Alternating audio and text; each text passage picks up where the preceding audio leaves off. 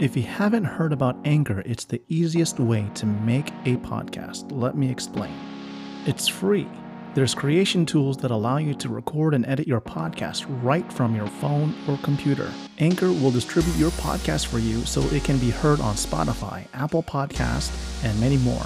You can even make money from your podcast with no minimum listenership. It's everything you need to make a podcast in one place.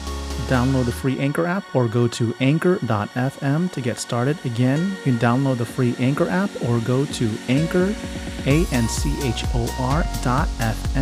to get started.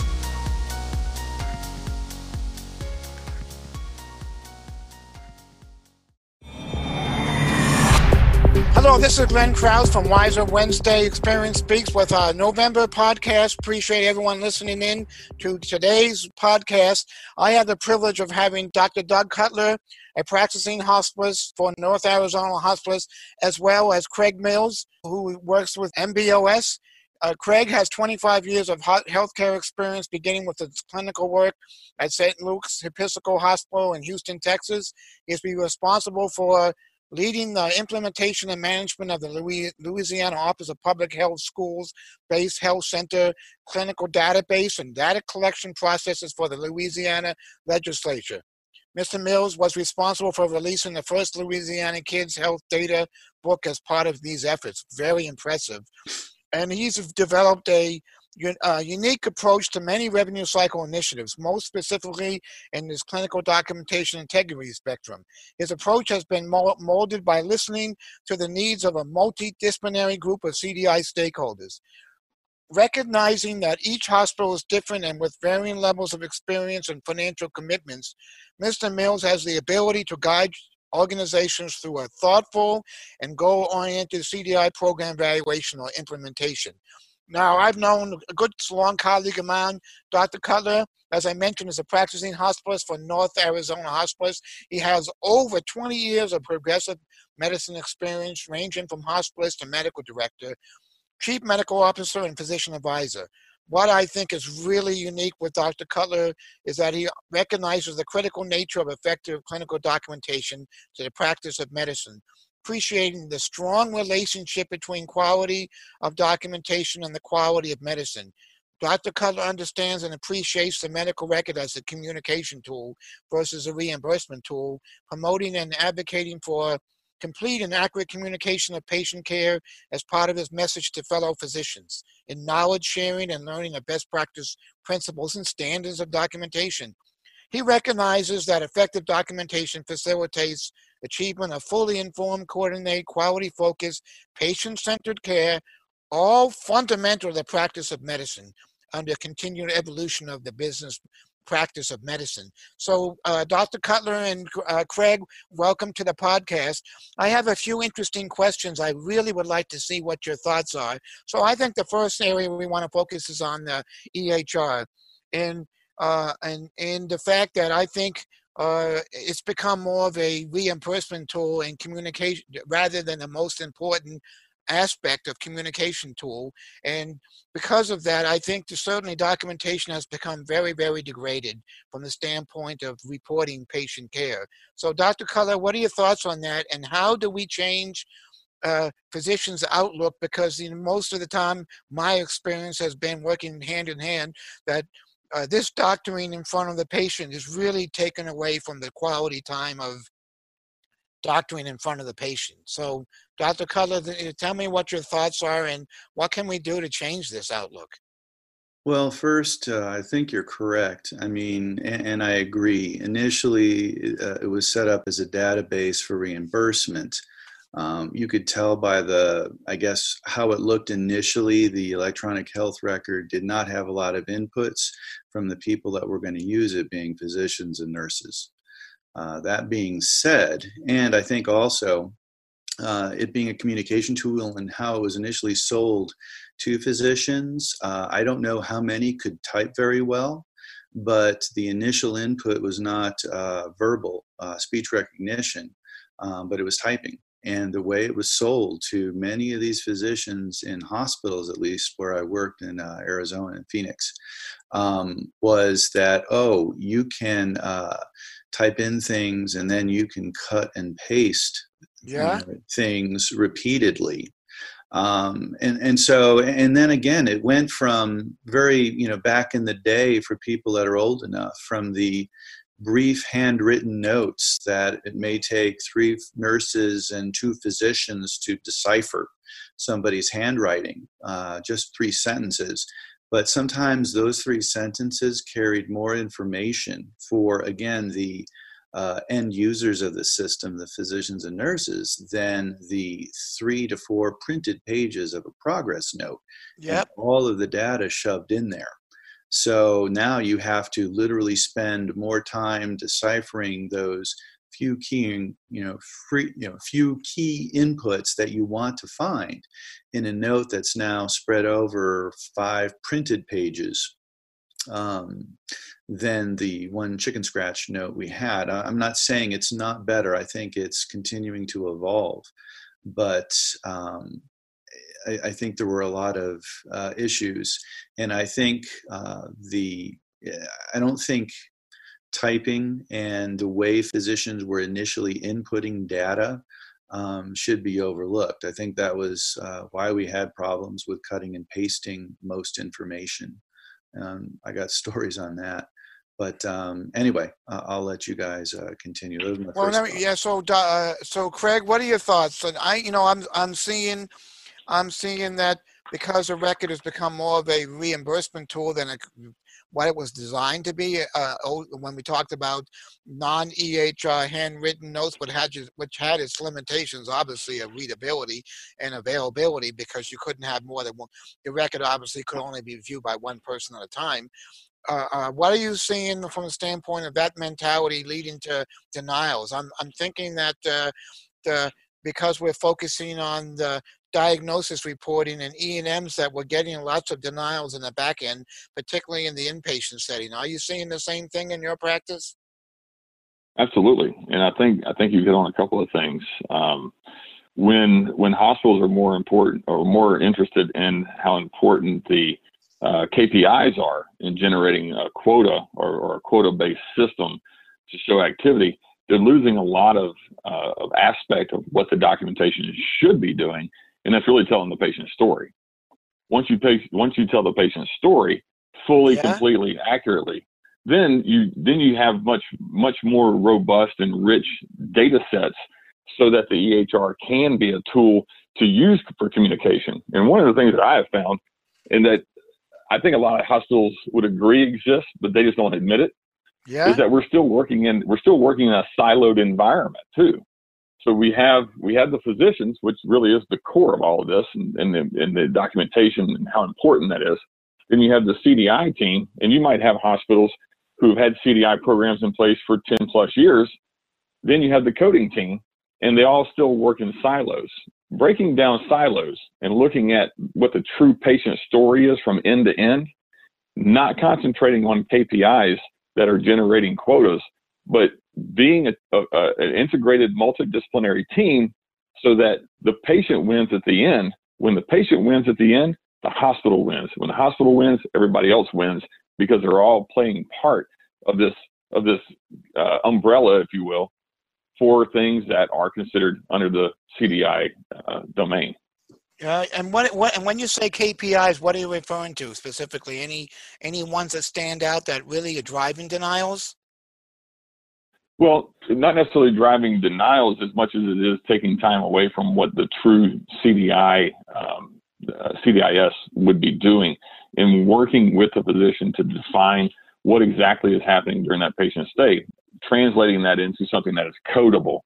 Coders are struggling to understand, or maybe the silo is causing them to look at the final coded claim differently than what actually took place with the patient. So KPIs and CDISs have to have a certain number of queries, for example, in a particular day. Well, applying a query just to apply a query because you have a quota-based system isn't very effective, because are you asking the physician the same thing over and over again? And that frustrates physicians. That in turn they don't want to respond to the queries.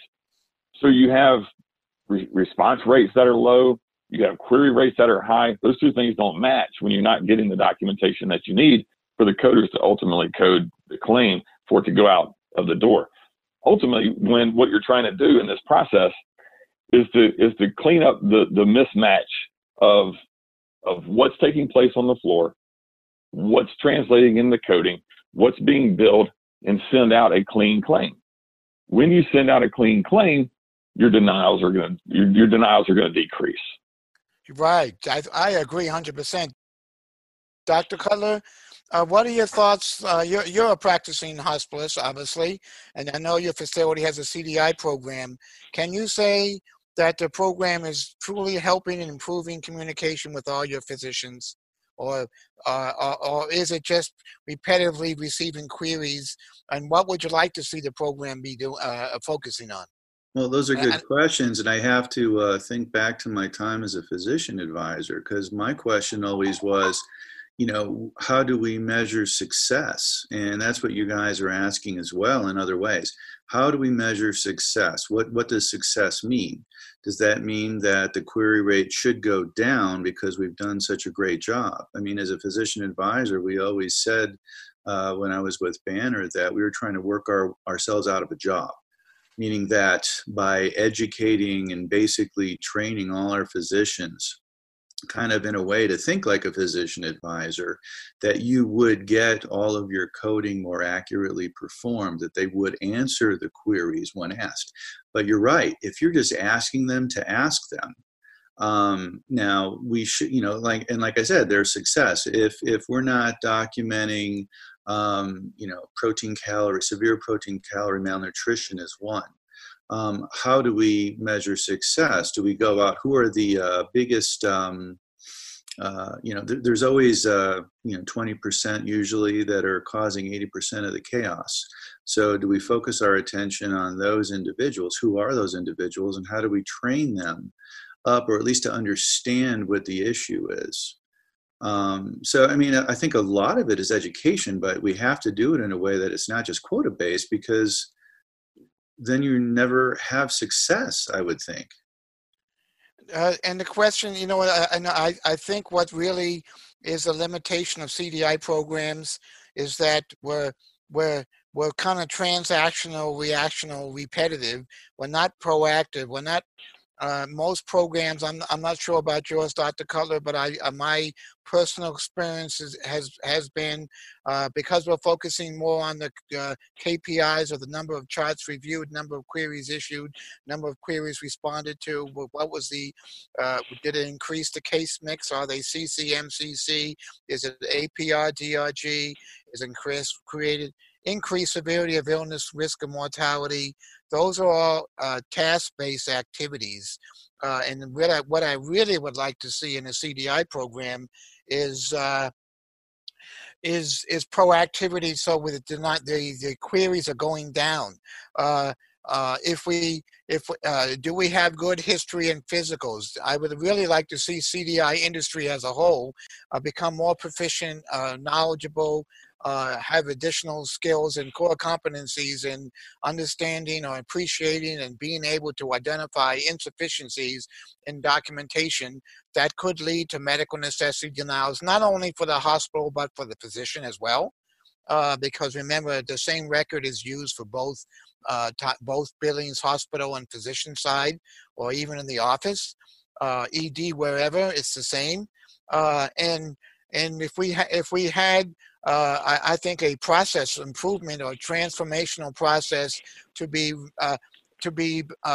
focusing on proactive approach to physician documentation, learnings and trainings, and providing feedback on where medical directors second guess physician clinical judgment, particularly with diagnosis under clinical validation and or observation versus medical necessity level of care determinations.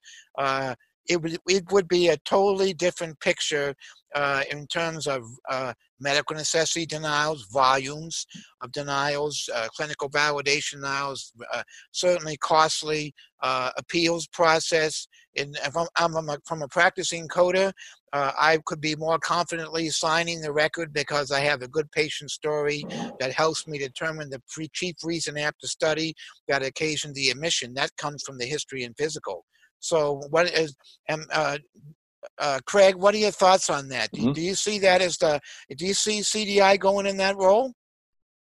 Well, I think that anything that is going to improve over time has to have some measure of behavior change. And if we use an example like smoking cessation, right, changing a behavior from smoking to non-smoking, you have to identify the problem, recognize the problem, you have to address the problem, you have to put measures in place to fix the problem, and then you have to have some kind of reward on the end so that you acknowledge the problem has been fixed. So in any case where you want to look at something differently, and I would say CDI falls into this bucket as well, is looking at a behavior change model for affecting change across those silos, identifying where the challenges are. And typically we talk about denials and what the impact of those denials are, but looking at that deeper and saying, what's causing those denials?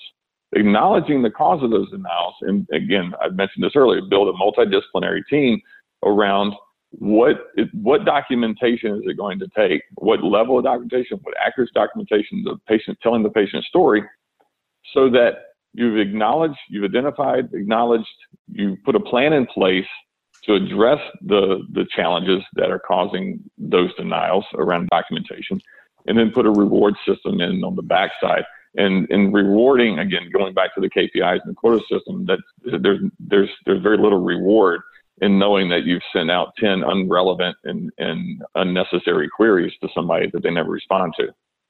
Hey, yes, that's an excellent points, Craig. Dr. Cutler, if you, as a physician advisor, well versed in the revenue cycle, business practice of medicine, even as a practicing physician, what changes would you make, or what thoughts do you have for changing current CDI processes?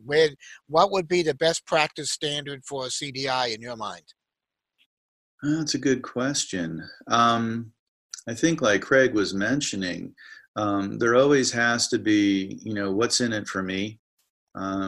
Anytime I spoke with a physician, I mean, it was always, if it doesn't, basically when you talk to me, it increases my workload. What's in it for me? I mean, is this, until it affects that, typically physicians are loath to change what they're doing.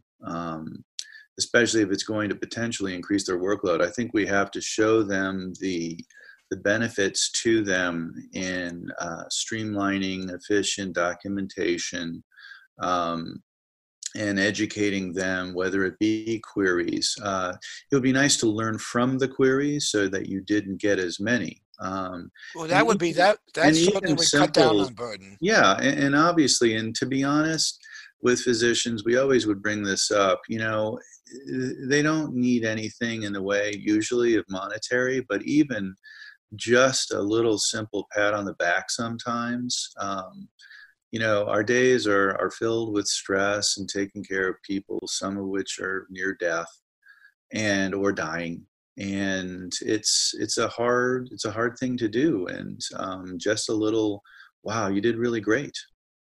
Thank you for answering my queries on that the other day. That was awesome. Yeah, or when I review, I'm conducting reviews, let's say at a client site, and I see some great documentation by the physician, I certainly let them know, just like you said, Dr. Cutler, because if you think about physicians, they only traditionally get contacted when something is not right.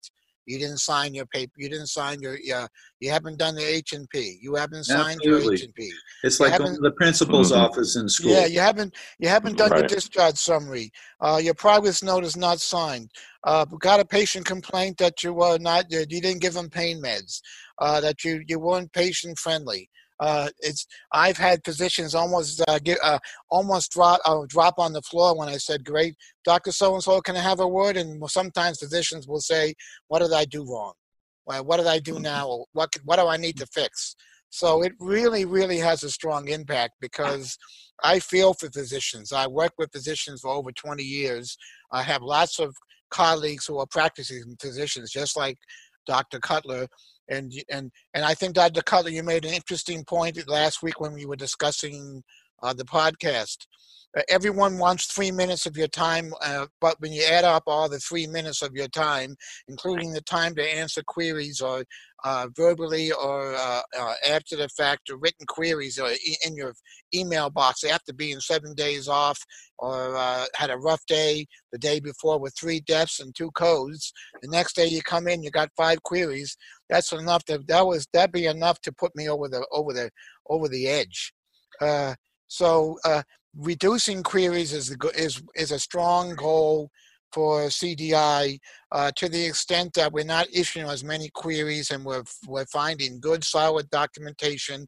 The CDI is working with the case management and UR folks hand in hand in a non-silo approach with a unified message to help improve communication, not for reimbursement only, that's a byproduct, but communication on behalf of the patient. I think sometimes we've left out the patient in this whole mix of documentation. It's more of, okay, let me get through this. Why should I write it? But it's really benefiting the patient.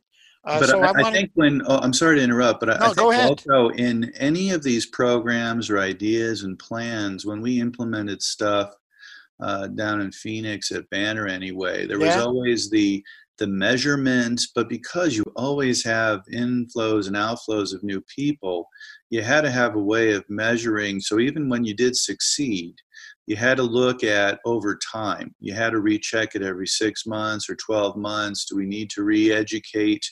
Because what happens is over time, especially when dealing with us humans, and especially when you add in new humans all the time, is that you have to keep retraining, or you lose all of your success in a rather short fashion. You sure do. So it's kind of continuous feedback. So I wanted to kind of wrap things up. Any last minute thoughts, Dr. Cutler or Craig, that you'd want to make in closing, and I guess closing remarks? What are your thoughts? Dr. Cutler, you go first. Oh, thanks. Doctors before non-doctors. I was too slow to the draw. I had it on mute. But no, anyway, I think there's a lot of benefit, and obviously you always benefit the patient. But I think at least with clear and concise documentation and understanding how important the medical record is, it's like some people say, I guess, in the survival community, it's better to have and not need than need and not have. And there's been times where I've been deposed for other physicians that were being sued, reviewing the chart or reviewing charts for the board, Arizona Board of Medicine, or other things. And man, documentation is so important, not only for making sure that everybody that's looking at that chart knows exactly what's going on and what your thoughts were, what was being ruled out, who you had spoken with. But I mean, when stuff isn't in there, that can potentially down the road, given all the other people that are also involved. We've been speaking about payers and the hospital, but even on the back end, God forbid anything bad were to happen. That's your basically reasoning, so that other people, like doctors that are reviewing for board cases, did you perform within the standard of care? And if it's not in there, like we'd always say, then if you didn't write it down, you didn't do it. That's right. I think that. Just one piece before I turn it over to Craig for his closing remarks is that the Doctors Company, which is the biggest malpractice insurer in the country for physicians, every 2 years they do a analysis of closed claims, where malpractice claims where they paid out. And 2015 to 17 is the most recent analysis. This number really stands out with me. Approximately 80% of payouts were due to poor communication, including copy and paste of progress notes. So, and they have on their website several examples, or actually 2 very short YouTube videos of payouts, and it's just ridiculous to see not intentional poor care, but based on communication poor care, with unnecessary payout for a malpractice claim due to the fact that the documentation took a back seat. Craig, your final thoughts? Dr. Cutler put it very eloquently. If you didn't document it, it didn't happen. And I could probably say every payer in this country is going to be looking for those holes so that they're not paying you. And it goes back to multidisciplinary approach from admissions through patient care all the way back through the claims process. Bottom line, Glenn, is telling the patient story. What happened to that patient while they were in your care? What did you do? How did you do it? Document every single thing. And then all those downstream effects will be covered if you're telling the true, accurate, and complete patient story. Very well said, Craig. I agree. This has been a great podcast. I want to thank specifically Dr. Cutler for taking his valuable time out of patient care to be discussing his thoughts on documentation and communication. EHR is a communication tool versus a reimbursement tool. And the same thing goes for Craig Mills. Craig, I really appreciate your time. And before we close, I'd like to mention to those who are not familiar, please, if you haven't signed up for these podcasts and other excellent webinars we have planned, we have some recorded ones, recorded webinars available on the website. So please, if you haven't, go to topgunauditschool.com. Please put your email in there so you can keep abreast of our updates and any upcoming webinars and podcast. And just feel free to reach out to us with any questions or anything you'd like to see covered in a podcast. And so this concludes November's Wiser Wednesday Experience Speaks podcast. And thanks once again to our guest, Dr. Cutler and Craig Mills. And have a good rest of the day. Thank you very much.